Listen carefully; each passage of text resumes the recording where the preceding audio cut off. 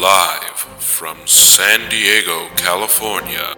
We go live to the newsroom with your host for Nick's Nerd.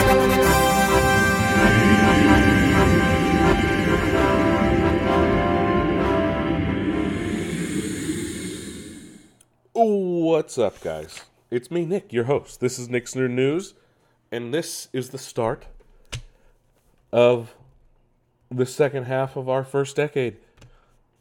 That's a weird thing to say. The first start of our 6th year. How about that? That's a better thing, right? You know, obviously, we hit 5 years on the airwaves last week with episode 260. This week, we start year 6, right? It's crazy that we've come this far, that I get to prattle on about nonsense to all of you each and every week. I'm sure you guys very much enjoy it, right? Don't you? Anywho, got some fun stuff to talk about today. Biggest thing, of course, Guardians of the Galaxy Volume 3 is out. And I did see it, and I did very, very much enjoy it. Obviously, we'll talk about that at the end of the episode. Just not a lot of crazy video game news. I mean, EA is doing really well, surprisingly, compared to others. Ubisoft's not, and Bungie is doing things. Xbox is having issues. Sony is getting ready for their fall, things like that. So, nothing crazy on that end. And then, obviously, we're going to talk about some stuff in the TV world. The writer's strike is still ongoing. It's only been about a week or so, and that's already starting to affect some major productions. So it's going to be not a lot of crazy things, right? But obviously some news to talk about. Of course, being the most important, the Guardians of the Galaxy 3 review at the end of the podcast. I'm going to keep reminding you guys. Just a couple quick housekeeping notes. As always, check out nixternews.com, where you guys can listen to the show right in your browser, or if you prefer, you can find the links to all of the streaming sites we're on. We're on Spotify, we're on Apple Podcasts, we're on Google Podcasts, we're on iHeartRadio, we're on Amazon Music, and a couple other places. Obviously, those are the big ones. That's where you guys are going to want to like, share, subscribe. You can thumbs up, thumbs down, leave reviews, interact with me. Make sure you guys do that. Also, don't forget to check out our social media. So, Nick's Nerd News on Instagram, on Twitter, on Facebook, places like that. Check out my personal TikTok under the Nick DeFalco. Going to post a lot of previews for the episodes, things like that there as well. So, let's not waste any more time on social media or talking about what we're going to talk about. Let's just talk about it, shall we? So what's going on in the video game world, right? What is the soup du jour in the video game world? Well, let's start off with the story surrounding Niantic and what's going on with Pokemon Go and how there is allegedly a story going around that profits have plummeted in regards to Pokemon Go for Niantic. There was a report in April that their revenue over the last 5 years has essentially plummeted given the pushback to the changes made to the raid system earlier this year. They did speak to Eurogamer saying, quote, "We generally don't comment on third-party estimates of our revenue as they are often incorrect, which is the case here. Our revenue so far in 2023 is up on last year," unquote. That goes against MobileGamer.biz that claimed that Pokemon Go's revenue had slumped from $42 million in March down to $34.7 million in April, which is the lowest revenue since February of 2018 for the game, for Niantic. While this sounds possible, it is interesting to see such a huge drop, especially given the changes. First off, a lot of these changes were made for COVID and things that have to do with that. And obviously they rolled them back as the world tries to get back to some sense of what it was like pre-2020. Niantic followed it up with, quote, "We don't focus on month-to-month trends because they fluctuate based on major live events. This year's changes have already increased in-person rating, and we're excited to introduce exciting new features over the coming months," unquote. So it looks like they're doing okay. again, I don't know. It's obviously not reaching the heights it was in like 2016 and things like that when it first came out. But they've been adding almost all the Pokemon now, things like that. I do expect there to be a drop off in Pokemon Go eventually. I don't think it will be like plummeting, but almost a $9 million drop is pretty big. That's a lot of money in the grand scheme of things. But anyway, moving on. Redfall has come out for Xbox, Game Pass, PC, and it seems to be not a good game. And a lot of stories have been coming out in regards to how Microsoft treated it, how Microsoft kind of let it just go out to die, or why would they release this game when they're trying to get people back on the platform? Sales are slumping, blah, blah, blah, blah, blah, blah, things like that. But Phil Spencer has essentially come out and said he takes full responsibility. He was on the Kinda Funny Xcast, which is the Xbox podcast produced by Kinda Funny Games. And Phil said, quote, "Upset with myself. Gonna take full responsibility for launching a game that needs to be great," unquote. The other problem with Redfall is this is Microsoft's first $70 game, if you don't have Game Pass and things like that.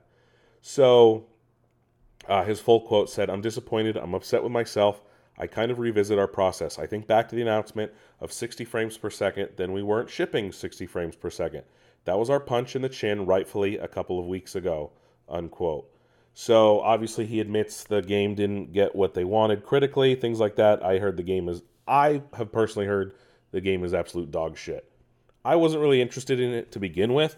I don't really play a lot of zombie or vampire games, especially like 4v1 games or games like, it's not even 4v1, but it's like team up games like that. I don't have a lot of friends that play Xbox in general or gaming in general anymore, so that's hard. But it was Arcane Austin, and things are starting to come out. So Redfall was obviously in development before Microsoft purchased Bethesda. We've learned now that they didn't really help with Redfall, and they kind of threw all their eggs in one basket with Starfield. On the same podcast, Phil Spencer said, quote, "When we acquire studios, there are games that are in development, and then there are things that are either really early in development or not even conceived yet. I think we need to improve in engaging with games that are midway through production when they become part of Xbox. We didn't do a good job early on in engaging Arcane Austin to really help them understand what it meant to be part of Xbox and part of first party, and use some of our internal resources to help them move along that journey even faster when we left them to work on the game," unquote. He followed it up with, but when Xbox Game Studios had Matt Booty and ZeniMax president Jamie Leder sit down, I think we can engage earlier with our different studios. And I do think there's a difference when we come in and the creative is already set on a game. And that's not washing our hands. Every game we ship from our teams is an Xbox game, so we take full responsibility for it. Unquote. Essentially, they kind of let Redfall just go to die. They didn't really care about it, I don't think. It's obvious that they wanted to make sure Starfield was going to be the golden goose because it's the first new IP from Bethesda proper in quite a while and from Todd Howard. So it's going to be a big deal. Todd Howard is promising the moon, essentially, right? And are we going to get the moon, or are we going to get a comet, a small meteor? But I get it, right? They want the Starfield is going to be that thing that they want to be to make the most money. So it makes sense that they're going to throw their whole weight behind it. So it's a give and take kind of thing, right? It's like obviously they can't put full support behind every game, but they got to pick and choose. And unfortunately, even though they kind of pushed a lot behind Redfall recently, they still kind of let it go out and die. But that's not the only thing Phil talked about during the podcast, the Xcast, I should say. He also obviously got candid about the CMA rejection of the Activision Blizzard deal that Xbox is trying to do. Spencer said, quote, "The CMA decision was disappointing. I've been talking to that group for coming up on a year. They've defined a market of cloud gaming that in my mind doesn't really exist yet today. but they have a point of view that maybe we have a lead in a market that is just forming, and that this content could somehow prohibit others from competing in that market, unquote. Again, we talked about how the CMA, the Competition Markets Authority in the UK, one of the few countries to block the Activision Blizzard deal, did it on the basis of cloud gaming. It doesn't really make sense. Cloud gaming is still a very, very small thing. And the fact that Microsoft technically owns most of it is just because they were the first, right? So to block a company on the grounds because they were the first to market with a product and claiming they have an unfair advantage is a little ridiculous, in my opinion. Now, they're going to fight it, and we'll talk about that next, actually. Microsoft and Xbox have hired the Queen's former lawyer. Yeah, that's right. The Queen's former lawyer to help them fight the CMA deal. Well, not Xbox, sorry. Activision has. So Activision and Xbox will fight the CMA, appeal the CMA deal separately. And Activision has retained the Queen's former lawyer. So this is ridiculous. So he handled cases for the UK Parliament and Queen Elizabeth per that. So Lord David Pennick, KC, which means King's Counsel, will represent the appeal for Activision Blizzard to the Competition Appeal Tribunal. Microsoft, like I said, also plans to do with a parallel appeal, but they will be using UK lawyer Daniel Beard, KC, also King's Counsel. This is now 2 weeks after what happened. We'll see how things progress. We've heard China is supposed to issue their ruling within the next few weeks. Apparently, they are on board with the deal as well. The European Union is expected to issue their results very shortly, and the U.S. is expected to soon as well, as the deal was announced just over a year and a half ago and was expected to close about now. So we'll see what happens, though. Moving on, how about this? 12 years after they were lost, some Pokemon anime episodes have been found. In 2011, there was a major earthquake and tsunami that hit Japan, and during that time is when production was seemingly halted on the Pokemon anime, and a few of the episodes that were being worked on at that time have been found. They've been lost for 12 years now. I think it was, I don't remember the number of episodes, but they were pertain to the Black and White season of the Pokemon anime around the Black and White games. And while they've been released in Japanese, some fans have worked to translate them into English for English viewers. But yeah, that's pretty cool. They were found 12 years later, so they're not lost to the ether anymore. How about this? Hogwarts Legacy has earned $1 billion. So much for, not agreeing with J.K. Rowling, right? Because clearly people were not going to buy Hogwarts Legacy. Funny. That number is expected to grow with the upcoming release of both the PS4 and Xbox One versions coming very shortly. And of course the Switch version to follow sometime after that. But yes, Hogwarts Legacy has earned $1 billion just 2.5 months after release. Not a lot of games always hit that number, so. Riot Games has announced that following a lawsuit, they will be compensating female employees. Over 1,500 Riot Games and hundreds of Activision Blizzard workers have received compensation after both companies settled lawsuits for gender discrimination, workplace harassment, and similar things going on in the workplace. This is via Axios. So in a court filing by Rust Consulting, they are the ones who handled the settlement process. This is a workers' compensation payout coming from a pool of $100 million. So all 1,548 claimants will receive a payment ranging from $2,500 to $5,000. and they can get up to additional damages up to $40,000 total. So it also depends on if they were contractor or full-time staff, length of time at the company, things like that. Apparently 7 people have opted out. This is stemming from a lawsuit that was started in 2018 when 2 employees, one was current, one was former, sued the company following the release of an investigation that Kotaku put out, talking about all the negative things, harassment going on at the company. So the lawsuit at the time of the following said, quote, like many of Riot Games' female employees, plaintiffs have been denied equal pay and found their careers stifled because they are women. Moreover, plaintiffs have also been seen their working conditions negatively impacted because of the ongoing sexual harassment, misconduct, and bias which predominate the sexually hostile working environment of Riot Games, unquote. So that's yikes. Big yikes. Activision Blizzard has yet to pay out compensation to hundreds of current and former employees after their lawsuit was settled. And Axios also reports that there was pregnancy discrimination, sexual harassment, retaliation, and constructive discharge. That's not good. They were being paid 5 to 6 figure settlements. Wow. That is nuts, man. So, I mean, Riot's got the money, but that's a lot of people that were mistreated. That's disgusting. That's horrible.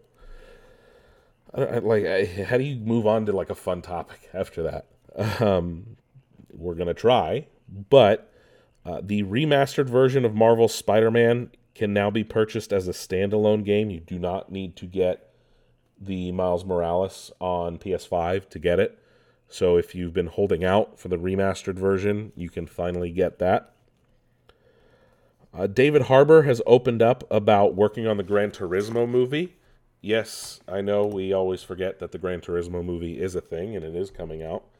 But he was speaking to IGN with director Neil Blomkamp, and it says, quote, when I got handed the script, I was like, how would you be able to make a film about Gran Turismo? That makes no sense. It's like a racing simulator, unquote. That was what Blomkamp said. And then he followed it up with, quote, Jan's story is unbelievable because he went from playing Gran Turismo in his parents' house on a console, like a driving system console that he built, to placing third at Le Mans. It was this very organic merging of a video game backbone with a real-life, real-world setup and characters that work organically, unquote. So if you don't know, the Gran Turismo movie is going to tell the real-life story of a real race car driver and how he essentially became a real driver by playing Gran Turismo. And the movie will feature the game being played as a racing sim.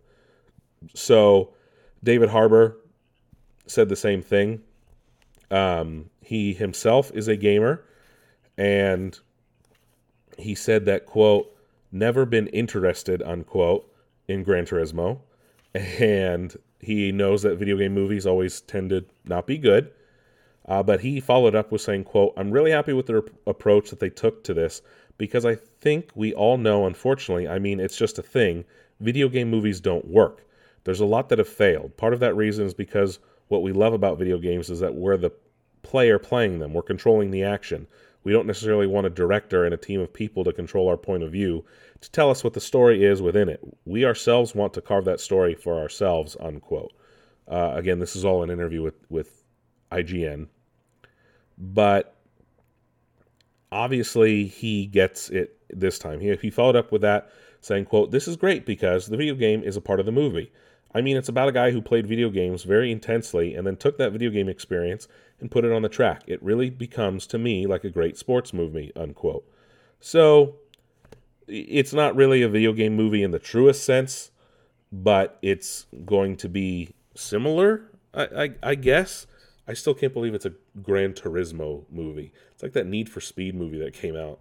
And sticking with the Sony studios here, Sony has announced they will be closing Pixel Opus, one of their studios, which they've been going on a buying spree, and now they're closing one they've owned for a long time, which is shitty. We learned that Street Fighter 6 will be having an open beta just a few weeks before its launch. That will take place May 19th through the 21st, where you'll be able to try out Street Fighter 6 before it officially launches in June. Nintendo has announced that Metroid Prime Remaster has sold 1 million copies since its release in February, and Pokemon Scarlet and Violet have sold 20 million copies collectively. That's good for a game that was pretty much broken for its first few months. It doesn't have Pokemon Home integration yet, which we're learning will have backwards compatibility, which is pretty cool. But, yeah, 20 million copies. We've also learned that, no surprise here, but Switch sales have started to decrease, right? I mean, we're 6 or 7 years into the life cycle on the Switch. It obviously, they're not going to be the high numbers they were for the last few years, especially with the pandemic numbers, everyone buying Switches to play Animal Crossing. But per the financial earnings, the Switch sold 17.97 million units in the 22-23 financial year, which is below the 23.6 million units sold between 21 and 22 financial year and 2020-21's financial year of 28.83 million units. So now the Switch has sold a total of 125 million units, which is up from what was reported in February when it became the third best-selling console of all time. That is nuts. That includes the regular Switch, the Switch OLED, and the Switch Lite, which is, its 7th year on the market. They are forecasting 15 million sales for this financial year. Obviously, they don't know how that will help. And who knows what's going to happen with the Breath of the Wild sequel coming very, very soon, Tears of the Kingdom, which could, interestingly enough, up sale numbers. You could see sale numbers go up again when Pokemon DLC drops this year. Who knows? We've also learned that a Switch follow-up console, a Switch Pro, the next Switch, Switch 2, whatever you want to call it, is not coming anytime in this fiscal year. Per Nintendo, via Bloomberg, president of Nintendo, Shuntaro Furukawa, said to investors, there will not be a new home console release anytime before April of 2024. So don't expect a new Nintendo console anytime between now and the end of April 1 year from now. So don't get things twisted, because you might be overestimating or being a little overzealous in that. What else is going on? We've learned about Starfield's ESRB rating, which is going to be rated M for mature. No surprise there. Most Bethesda games are. But it is for drug use, in-game purchases, and implied sex. So the game will not show sex. It will talk about it. I guess you can have jetpack sex, whatever that means. But the game is rated M for mature. No surprise there. We will learn more about it at the Starfield Direct happening 1 month from today in June following the Xbox Game Showcase. Bungie has announced that they've won another lawsuit against cheat makers, whatever you want to call them. Bungie has been awarded $6.7 million in a new lawsuit. $6,700,973.34 in a default ruling given by U.S. District Judge Tana Lin. Via Axios' Stephen Totillo, reported by GameSpot, quote, Bungie wins another cheating lawsuit, $6.7 million award against LavaCheats, which it sued in 2021. Defendant never responded to the suit, was a default judgment. Bungie said the cheats had been downloaded more than 1,700 times. Said it spent $2 million battling cheat makers, unquote. So that LavaCheats never responded, so how are they going to get their money? That's strange. They also won $240,000 to cover legal costs and attorney fees. And the owner of LavaCheats lives in India. So how do they get their money? I don't understand. That doesn't make any sense. How do you win a lawsuit against someone who didn't show up or respond? Like, that doesn't make sense. I don't know. Game Freak and Private Division have announced a new partnership. They're going to be working on a game called Project Bloom, or at least that's what the working title is. It is a AAA action adventure game, and they're calling it an ambitious adventure game. And director of Game Freak, Kota Furushima, said that, quote, "We're thrilled to have the opportunity to create new IP that is bold and tonally different from our prior work. From the beginning, Private Division was the publisher we wanted to work with on our new game. Their track record and global expertise gave us all the confidence to create a sweeping new action game that we can't wait to share more about in the future," unquote. Private Division head Michael Waros added that they are honored, quote unquote, to be working with Game Freak, and I don't remember what Private Division has worked on before. Let me check that out. So Private Division, totally forgot that they are part of Take-Two Interactive, and a little idiot of me, they, published Hades, which I happen to love, and they've also published the Kerbal Space Program games, Ollie Ollie World. They published the Outer Worlds, technically, before Obsidian was purchased by Xbox. So it makes sense that they are, they published Hades, right? They didn't develop it. But Private Division is part of Take-Two Interactive, like Rockstar. So they got some money and clout behind them. So it makes sense that Game Freak would want to work with them. We've also learned a lot about EA as their earnings have come in. And EA is doing surprisingly well compared to some other video game publishers and developers and things like that. They earned nearly $2 billion in net bookings in quarter 4 alone. FIFA 23 took in the most money, obviously with it coming out with the World Cup, Ultimate Team, things like that. EA reported record net bookings of $1.95 billion for the quarter ending March 31st, 2023, which was 11% up year over year. This is all from live service games, which are dying everywhere else except for EA, apparently. That's also going to be the last FIFA. Remember, it's going to be switching over to EA Sports FC since they lost the FIFA license. So that could be part of why it went up so much. That Apex Legends was a big part of it. Net booking growth up in quarter 4. Sims 4. 70 million people are playing The Sims 4. $1.87 billion in net profit, or net revenue, $7.45 billion for the full year. That is nuts. It's expecting quarter 1 to be between 1.8 and 1.93 due to the release of Star Wars Jedi Survivor. That is insane, dude. EA is killing it, which led CEO Andrew Wilson to obviously be interviewed and ask questions. This is hilarious.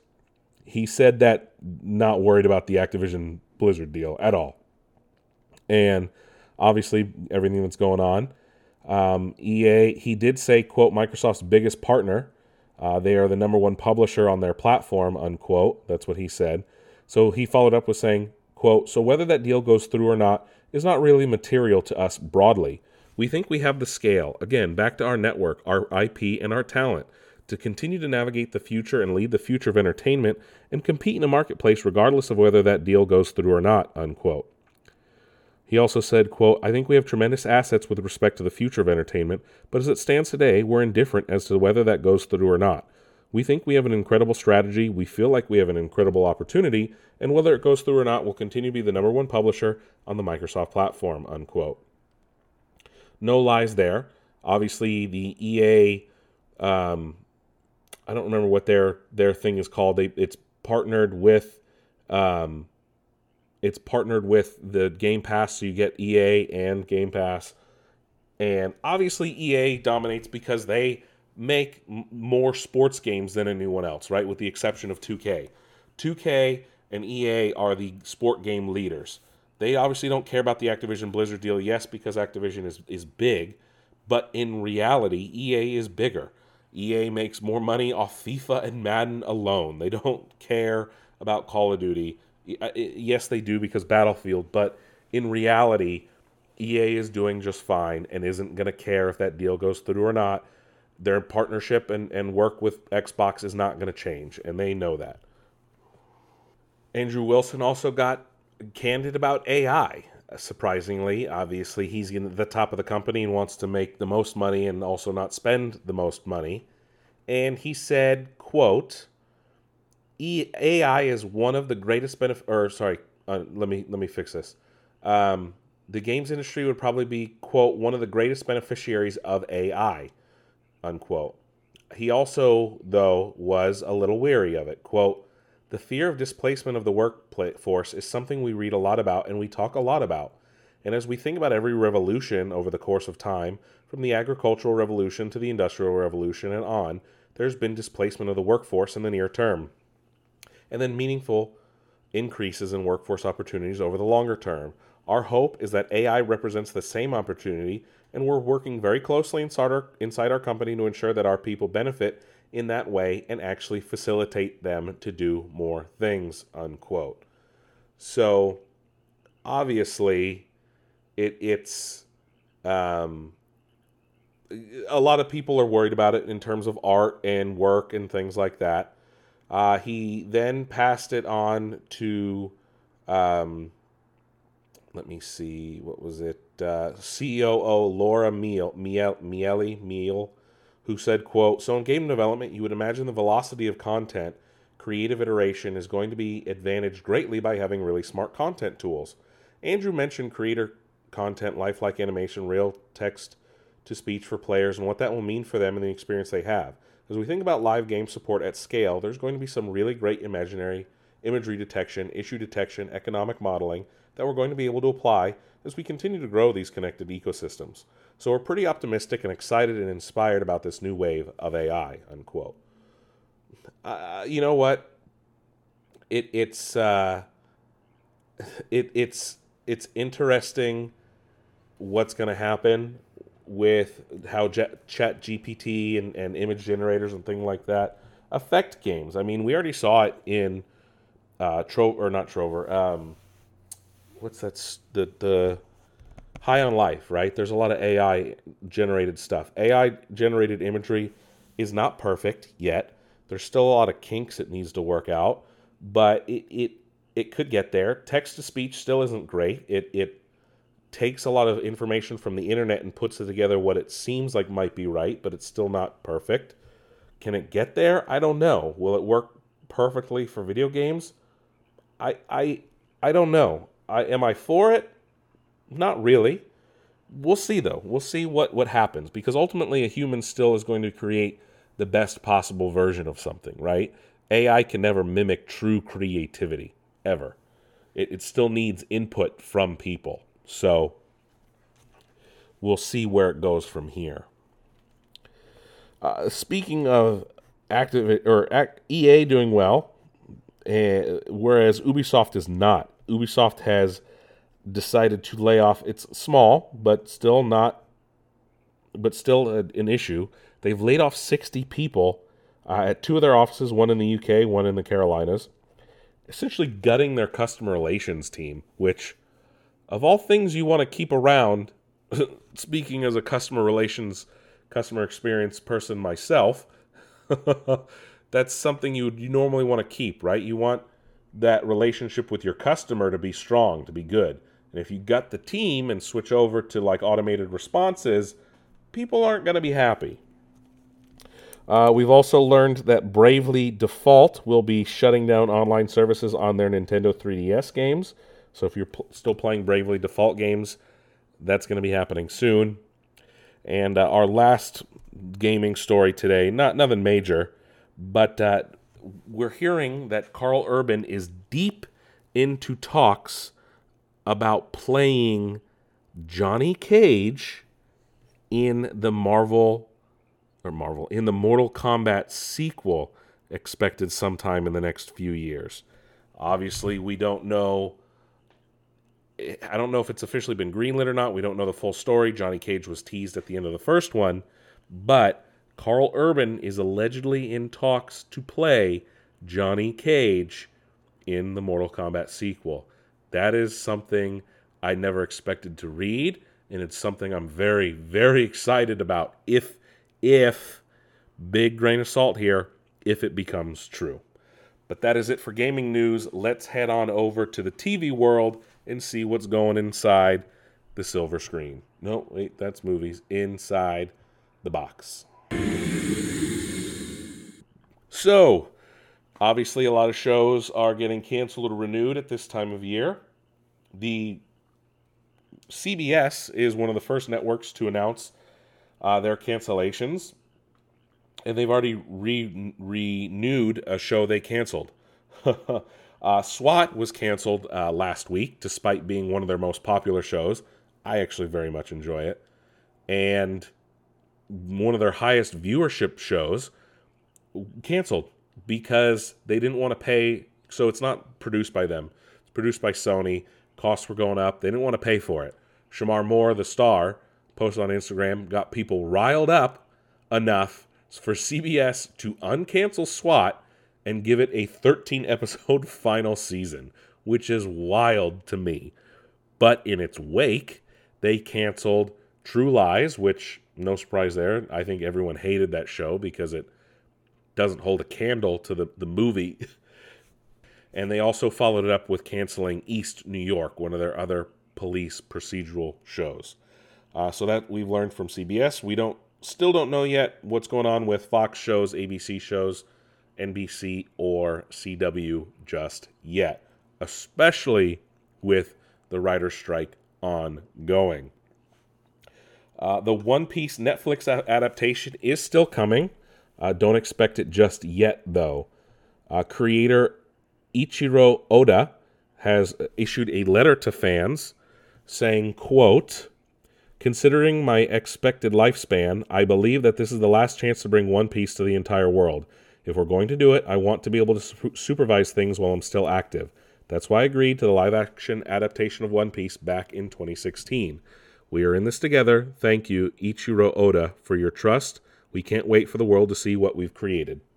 He also then said, quote, "Since then, Netflix has committed enormous resources to the production. It was announced that the show will launch in 2023, but they promised that we won't launch until I'm satisfied," unquote. He said that while he is involved and other cultures are involved, that their different opinions and skill sets meant that, quote, "sometimes it could be frustrating for both sides," quote, unquote.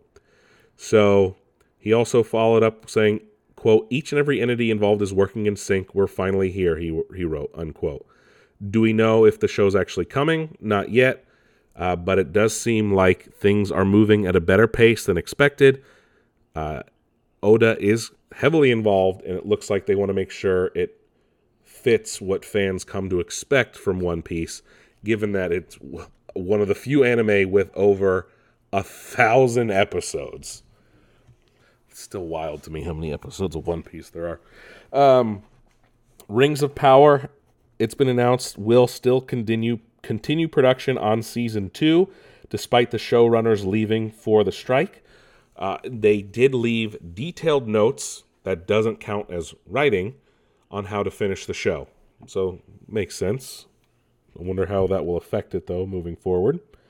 We've learned that Yellowstone will end with Season 5 in November, but they did announce a sequel is planned for Yellowstone at some point in the near future. It does have 2 prequels, so it makes sense to have a follow-up show. How about this? Obviously, everyone hates ads and the growing presence of ads everywhere on television and everything else. But it looks like we might be getting something different. Ilya Pozin, who is one of the co-founders of Pluto TV, which is a free ad-supported service, speaking of ads, is working with a company to build a ad-supported television. So the TV would essentially be free, but it will have ads. How it will be different is it will allegedly have a second screen attached to the television, almost like a sound bar, and it will display advertisements all the time, which they said would be the height of a cell phone. So think of a long 6-inch tall screen at the bottom of a TV displaying ads, almost like a. I'm trying to think of something like a top bar or a bottom bar on a website, right? Like a header or a footer ad on a website, which not too bad. They said it can display news and things like that, but it's going to be called TV, which is the name of the company, but it will have ads that are relevant to what you're watching. So it'll have widgets for weather, ticker tape style news headlines, sports scores. They want to work with Bloomberg, CNN, and ESPN. There's nothing known about it yet. We don't know what it will look like, anything like that. The TV will be called Telly. And again, like I said, it will technically be free. No smart TV or anything like that, but could come with a smart dongle. Future TV? I don't know. More ads, though. That's for damn sure. Star Wars Day, May the 4th be with you, was on Thursday. And we got some Star Wars news. I'll talk a little bit about the TV, and then we'll talk about the movie stuff in a bit. But, yes, Star Wars Day, celebration of all things Star Wars every year. Obviously, May the 4th be with you. May the 4th be with you. Revenge of the 6th, Revenge of the Sith, things like that. And we learned some things about Skeleton Crew.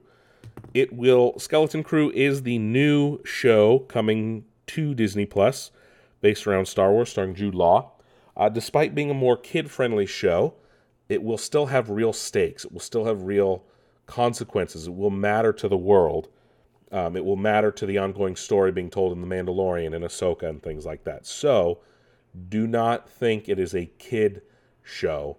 I still watch most Star Wars stuff, even if it's geared towards kids, but Star Wars Resistance, God, that was terrible. And I'm not watching the new show for like toddlers. That's different. But it is still going to matter. And obviously it's Jude Law, so it sounds great.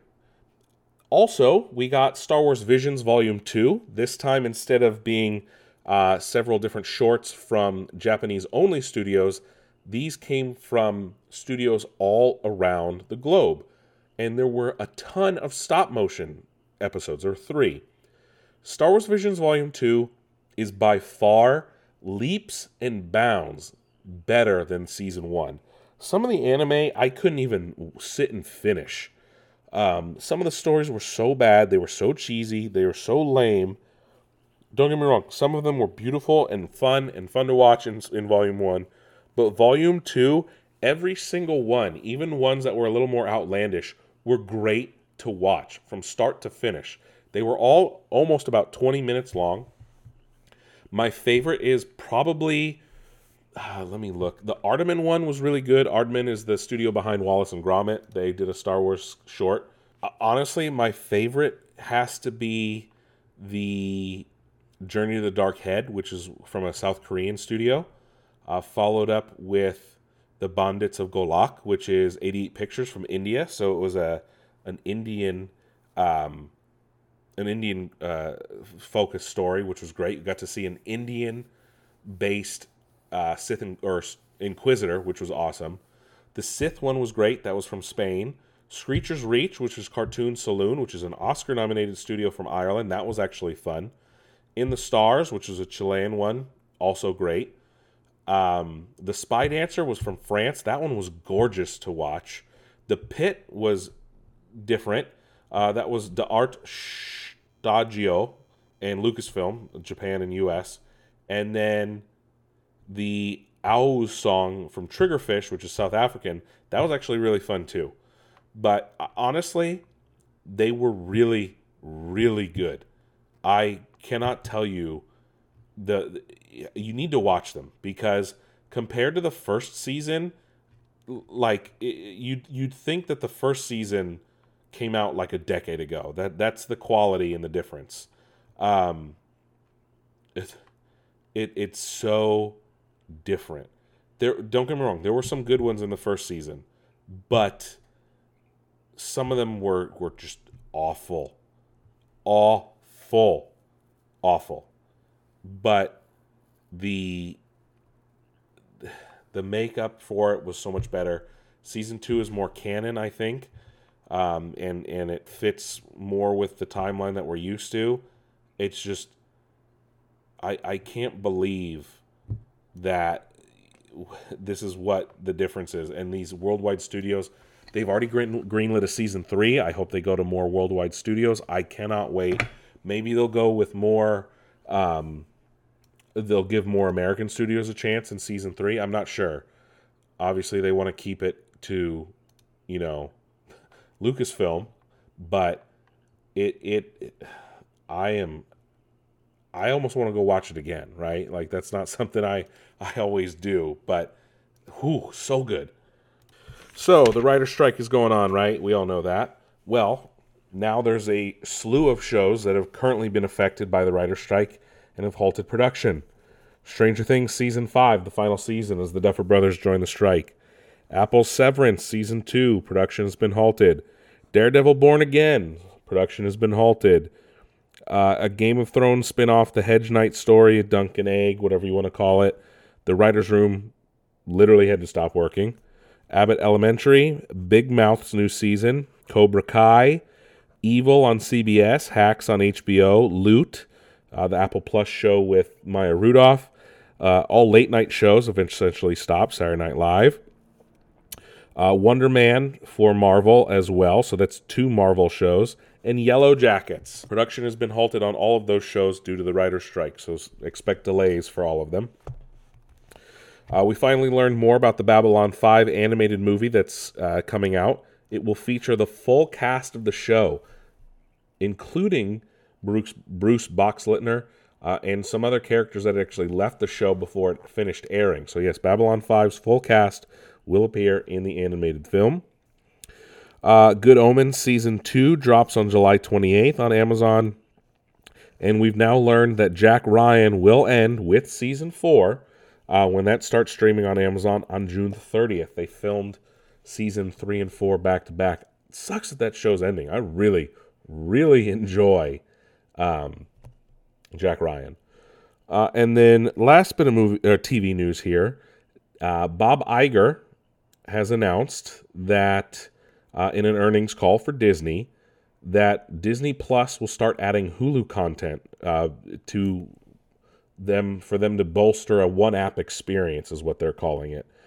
He said, quote, "While we continue to offer Disney Plus, Hulu, and ESPN Plus as a standalone options, this is a logical progression of our offerings that will provide greater opportunities for advertisers, while giving bundled subscribers access to more robust and streamlined content, resulting in greater audience engagement and ultimately leading to a more unified streaming experience," unquote.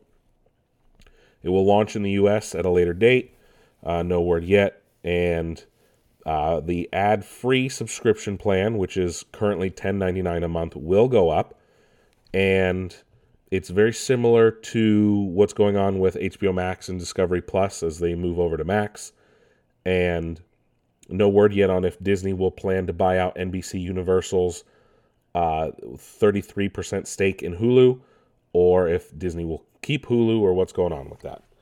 But they also announced some content would be removed, but they haven't said what or which or when. But that is it for TV news. Let's head on over to Hollywood for the movie news. Oh, actually, before I go, this is breaking news technically today. Came out late. Paramount, in restructuring and layoffs, has decided to end MTV News. MTV News was famous for being a news outlet that a lot of Gen Xers and older millennials used to get their news from MTV. Not traditional news sources, but Kurt Loder, Carson Daly. MTV News was a staple. I remember watching it a lot as a kid, as I watched more MTV than I do now. But yeah, MTV News is no more. Pour one out for what was a great institution for a while. But now let's head on over to the movie world, shall we? We'll stick with the May the 4th Star Wars news. And no surprise here, but Kathleen Kennedy wants to fix Star Wars movie releases. And I've said this before. Star Wars movies had a bit of a fatigue by the time Rise of Skywalker came out because it was coming out every year. Unlike Marvel movies, and I've heard other people say this too, Marvel movies are different, right? Every movie is different. You can have a thriller, a spy film, a horror movie. Every single one is different. So there's not going to be the same type of fatigue you would get with Star Wars, which is very insular, very the same. It's all the same characters. Every story has to fit Star Wars, right? And you know, it used to be every 2 years we would get a Star Wars movie, and then between trilogies it was like 30 years, right? But then Disney bought it and wanted their money back right away. But Kathleen Kennedy has opened up about how she was kind of forced to put out Force Awakens sooner than maybe she wanted to. And she followed up with this, quote, "I've often brought up Bond.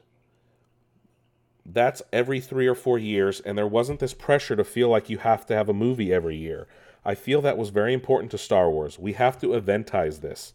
It's much better to tell the truth, that we're going to make these movies when they're ready to be made and release them when they're ready to be released," unquote. This is something I'm happy about, right? It's like Star Wars is supposed to be an event, not every single year. And then you have pieces of shit like Solo and Rise of Skywalker come out. And then even you could argue, yes, you have Rogue One and The Last Jedi, which were great. But then you have, like I said, Solo, which got crapped out and had to get a replacement. Same with Rise of Skywalker.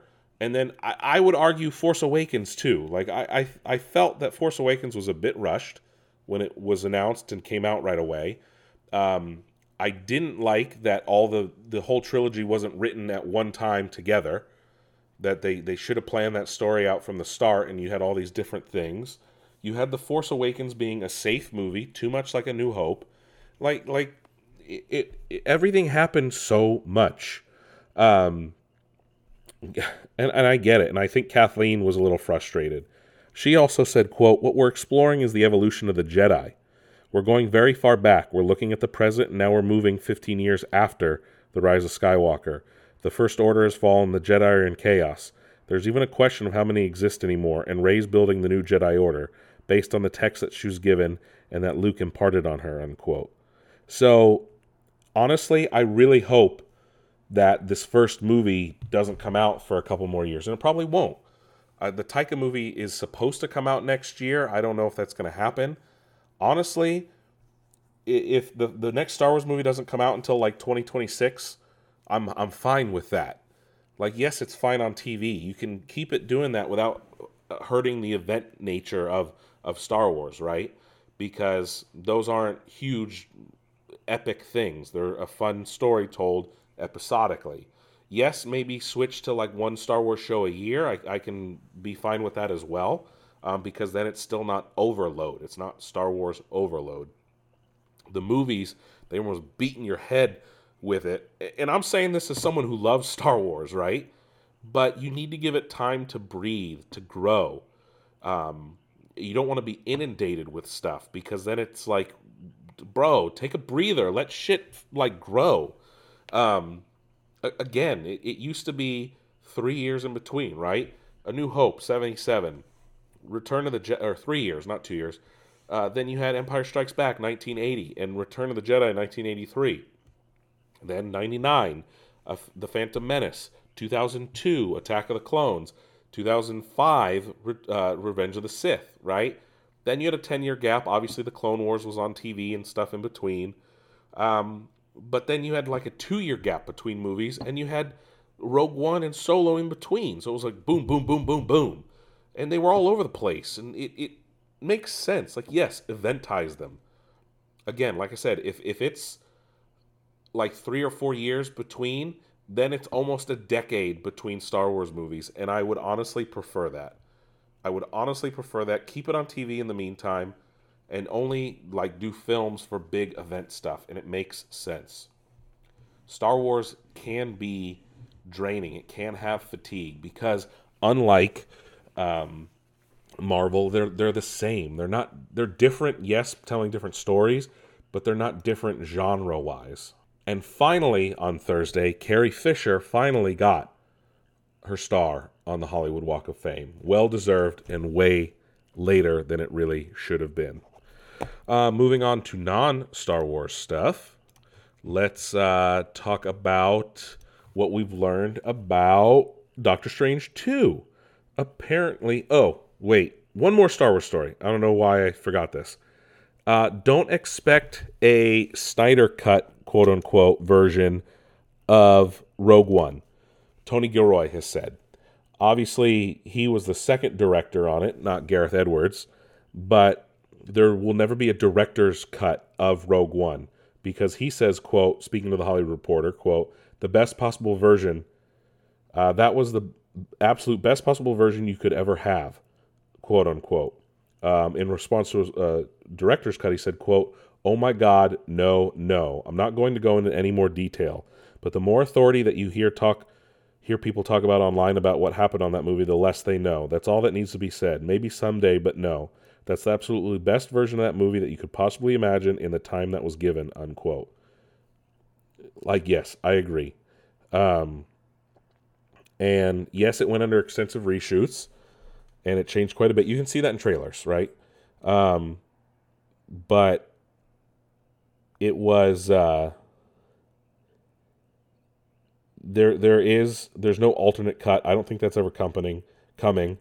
Tony Gilroy is obviously helping make sure Andor Season 2 gets done properly, even though he stepped away from writing duties because of the strike. But no, Rogue One's great. It doesn't need to change. We don't need a director's cut.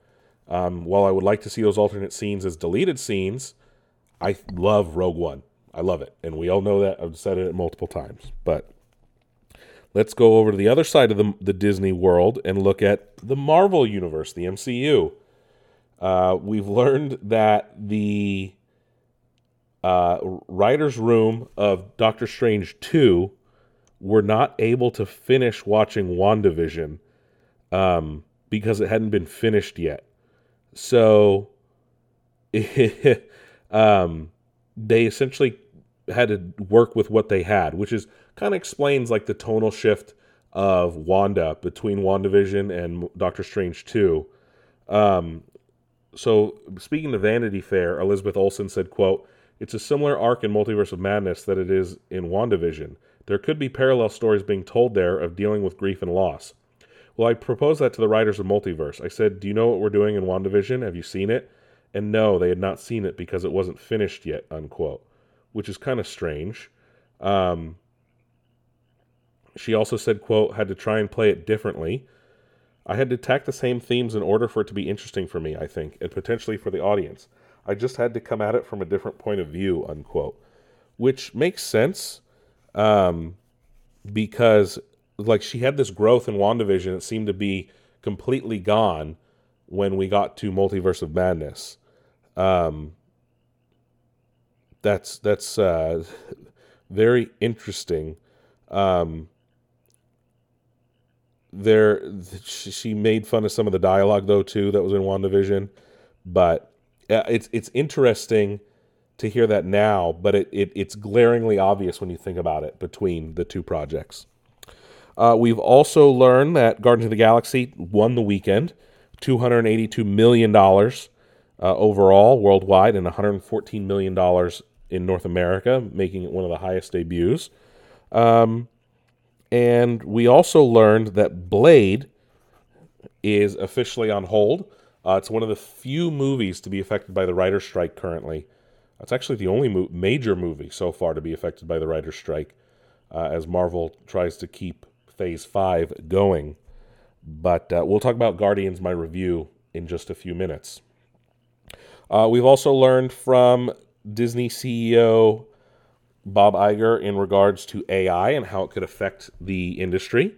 Again, speaking on the earnings call, he said, quote, it's pretty clear that AI development represents some pretty interesting opportunities for us and substantial benefits. In fact, we're already starting to use AI to create some efficiencies and ultimately to better serve the consumers. Getting closer to the customer is something that is real good of our goal of ours, and we think that AI will provide some great opportunities to do that. But it's also clear that AI is going to be highly disruptive, and it could be extremely difficult to manage, particularly from an IP management perspective. I can tell you that our legal team is working overtime already to try and come to grips with what could be some of the challenges here, and we're certainly not the only ones across not only our industry, but industries. So I have to say, overall, I'm bullish about the prospects because I think they will create efficiencies and ways to use for us to basically provide better services to customers. On the other hand, I think that there's a lot we'll have to contend with that will be quite disruptive and quite challenging. Getting into more specifics is not something I'm really prepared to do right now, unquote. So, obviously he knows how it can affect their IPs and things like that based on people creating images and stuff like that. What's protected, what's not. And it's interesting. You have two major CEOs across two different industries talking about AI.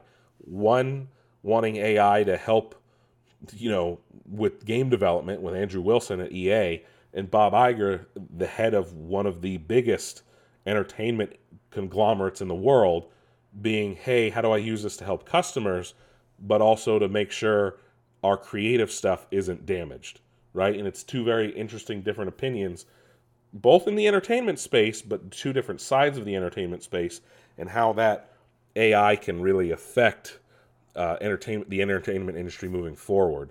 But I'm going to lean more with Bob Iger on this because I get what he's saying.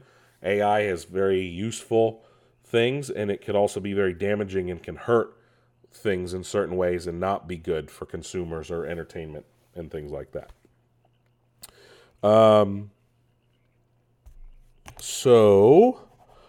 We've learned that Burger King will be releasing a red and black burger in collaboration with the Spider-Verse movie. We'll have a red bun and black seeds. Interesting. Better than like an all-black burger that some companies do.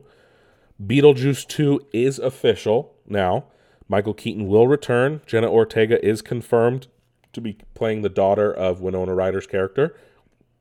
And it has a release date of September 6th, 2024. So that's official. Will we get a sequel to the Dungeons and Dragons movie? I don't know, but the directors have opened up about what could be in a potential sequel. In speaking with Polygon, Jonathan Goldstein and John Francis Daly said that, quote, I think probably the Owlbear would make a repeat appearance because that's certainly a favorite. I think a lot of people on social media were hungry for a Beholder, and they probably deserve a Beholder if there's a sequel. But beyond that, it's really just going to come from what's the most compelling story to tell, unquote. So, Beholders are very famous in Dungeons & Dragons lore. And they also said they'd want to, quote, see their characters level up, unquote. But I very much enjoyed the movie, and we talked about that. And I actually recently started playing Dungeons & Dragons for the first time. I had my first session, rolled characters, all that, so I'm happy to finally play it. They also spoke more about a sequel, saying, quote, the good thing about a sequel is you don't have to spend much screen time introducing the party. The audience knows them, and you can jump into the plot more quickly, and obviously we have great affection for both the actors in these roles that they play, but we'd want to introduce some new figures along the way, and certainly a lot of new monsters, unquote. So, based on the money it made, I really do hope it gets a sequel. It probably will, but obviously stick to Nick's Nerd News for any announcements that may come out in the future. And before we get into the Guardians review, I have one more story here. The CEO of AMC Theaters talks about the strike and how it could affect the movie theater industry. He said, quote, this is via Deadline, quote, as far as its impact on AMC and the movie industry, if this is a short strike, I don't mean days, I mean months. Its impact will mostly be felt on television programming because the movies for 23 and 24 have pretty much been written. In many cases, they've already been filmed, and I think only a very prolonged writer's strike would have a material impact, unquote. He went on to say, quote, we are very sympathetic to the real problem that exists for members of the Writers Guild. Streaming has changed the landscape of television and shaped the economics of what writers earn. We're hopeful that the Hollywood producers and the Writers Guild can work in good faith to craft a solution that is good for all parties, unquote. Obviously, he's going to side with them because they're like pissed at streaming, and he's pissed at streaming because that affects his bottom line as well. But no, in reality, if the strike goes a couple months, the film industry shouldn't be affected too much. Like he said, most movies coming out the rest of this year and first half of next year are probably in the can, in post-production, or have already been written, won't need rewrites or anything like that. They're done. They don't need any more. But obviously, if it goes longer than that, the movies that are supposed to come out in the second half of next year are going to be affected or get delayed, things like that. So it makes sense that obviously a theater operator is going to get candid about how the writer's strike will affect his business as well, not just movie studios and streaming and things like that. But that is it for regular Nick's Nerd News. If you guys want to stick around and listen for the Guardians review, you can. There will be some spoilers. If not, thank you guys for listening. I will see you guys next week. If not, stick around. Let's talk about Guardians of the Galaxy, Volume 3. Well, you still there? Cool. Let's talk about Guardians. I fucking loved it. 100%, 10 out of 10. I'm dropping that number now before we even get into the review. Guardians of the Galaxy Volume 3 is hands down the best Marvel movie since Endgame. Hands down. It was so good. And when everyone says it's like the perfect capping to a trilogy, they're not wrong. I am going to agree with that wholeheartedly. There is no way that... Yes, there's parts that are strange or a little disjointed, but overall, it is so fun. It is so good. The music is great. The character growth and development for all of them is a culmination of the three movies, right? And obviously we get a different Gamora, but it works. The movie is very much about Rocket, even though the Rocket we know and love is in it very little. Like Bradley Cooper as Rocket doesn't have as many lines as he's had over the last few movies. It opens up with them running nowhere. If you have not seen the Guardians of the Galaxy Holiday Special, I would recommend it because there are some things that set up scenes in this film.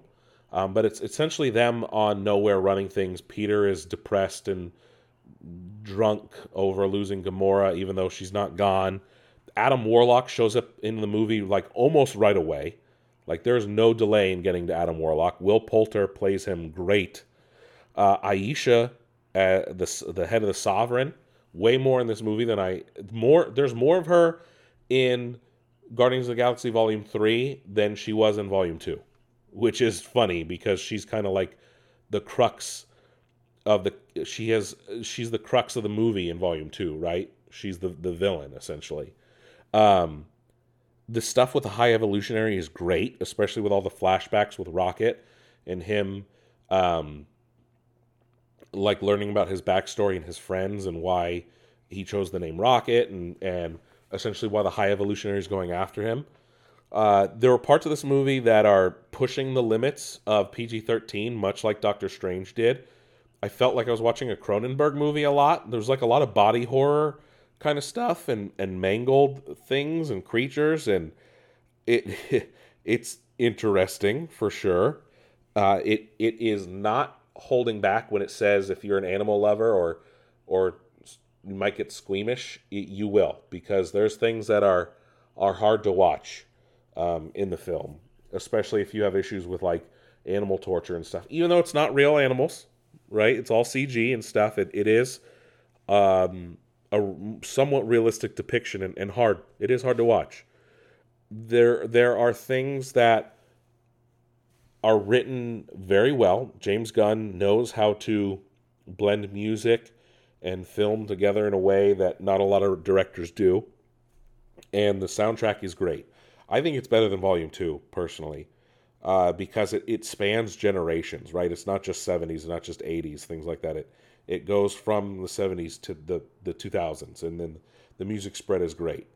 There are the use of different characters, even minor ones, is played very well. Nathan Fillion finally gets to show his face in a Guardians movie. He's great friends with James Gunn, so it's fun to see him interact. And the story, there's like a running gag in the movie, like, oh, you got an idiot working for you too. It's fucking hilarious. We finally have like a blowout fight between Drax and like Mantis and Nebula over like essentially about Mantis and Drax being kind of stupid all the time, and it makes sense. But again, everyone has this great character growth over the course of the film, understanding who they need to become, who they are. Even Gamora, because it's 2014 Gamora again, but this time she's a Ravager and she's a little harsh. There's a lot going on, but never overwhelming. And the plot, again, revolves around Rocket being hurt by Adam Warlock and them trying to save him. And that's why why can't I think of his name now? I was just saying it. The main villain of the movie, the High Evolutionary. And he wants Rocket because Rocket was his greatest, like, mutation, essentially. Rocket is the only one he's created, that could invent, that could put things together, despite all his efforts. And going to Counter Earth is very strange, seeing all the anthropomorphic animals that we've seen in the trailers. But they're fun and interesting to interact with. What they do with Nowhere towards the end is great. Cosmo is great as the Cosmo the dog, the astronaut dog. It's just overall, even though they introduce new characters, they don't feel forced. They don't feel out of place. So it makes sense when we get to the end and what happens. Now, I'm not going to say if anyone dies or not, because that would be too big of a spoiler. The after credit scenes are great, though, because we get like a kaiju Groot. And then also, we do know, I will say this, I'm not going to tease the second after credit scene, but we do know Star-Lord will return, and it does say that at the end of the film. So despite Chris Pratt saying, yeah, I'm leaving the door open, it sounds like he's coming back as Star-Lord at some point. More than likely in Secret Wars or King Dynasty, one of those two. But it was such a fun movie. I think Kraglin has the best character growth overall of all the characters. Learning to, fill Yondu's shoes. And Nebula does as well. But you got to watch it, right? It is such a fun movie. It's interesting to have Nebula this time instead of Gamora. It fills kind of in with what we got in Endgame, right? Where Nebula is with the Avengers. So it's definitely a fun movie. It is 100% 10 out of 10. Best Marvel movie since Endgame, in my opinion. If you were hesitant because of the last few Marvel movies, I want to qualm those fears right now and tell you need to watch Guardians of the Galaxy Volume 3. But it's so good. It was so damn good. I could sit here and nitpick, or I could sit here and explain the whole movie scene by scene. I won't. But I'm just telling you that the things I did enjoy, there wasn't much I didn't like, actually. There was very little of it that I didn't like. So I just got to say it was so refreshing and so fun, and it means my faith in James Gunn to run DC, I really don't have a lot of fears in that anymore. I had some. They were starting to bubble up, but in reality, I'm not concerned at all anymore. And he did very well with capping his trilogy on the Guardians films. But that is it for Nixner News. Don't forget to go to our website where you guys can find links to all our social media sites, as well as where to subscribe to the show: Spotify, Apple Podcasts, Google Podcasts, iHeartRadio, Amazon Music, things like that.